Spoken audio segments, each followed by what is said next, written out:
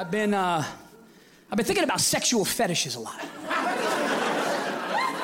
I'm fascinated with what gets people off sexually because I was reading something that says everybody in the world has a fetish. It's obviously on a different scale, but everybody in this room, look how quiet and awkward it just got. You're all looking at your drinks like, yeah, I'm a perverted piece of shit. I'm a disgrace to myself and everybody that knows me. I would never judge somebody, you know. You know what a big one is? A big one is role-playing. People are like, yo, I'm gonna come home as a late delivery driver. My wife is so literal, she'd be mad I was late. I'd be like, no, there's nothing in the box. We're not eating. We were never eating. You're a shitty actress. We were never... No, I'm hungry and you're late now, Paul. There's only one fetish I don't understand for the life of me.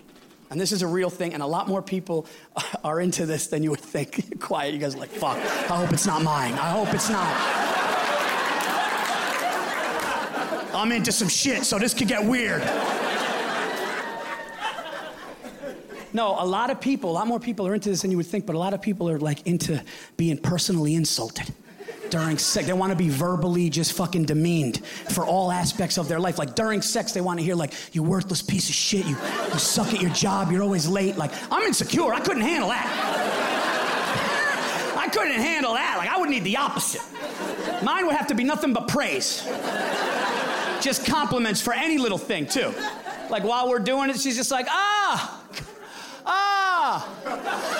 the way you parallel parked at dinner tonight was incredible. You didn't even have that much room on either side. You didn't have to do the back and the forth. You just pulled it right in. You're such a good dad. You go to your kids' games. Give me that responsible dad dick. Yeah. Give me that pick your kid up from camp dick. You're a good reader?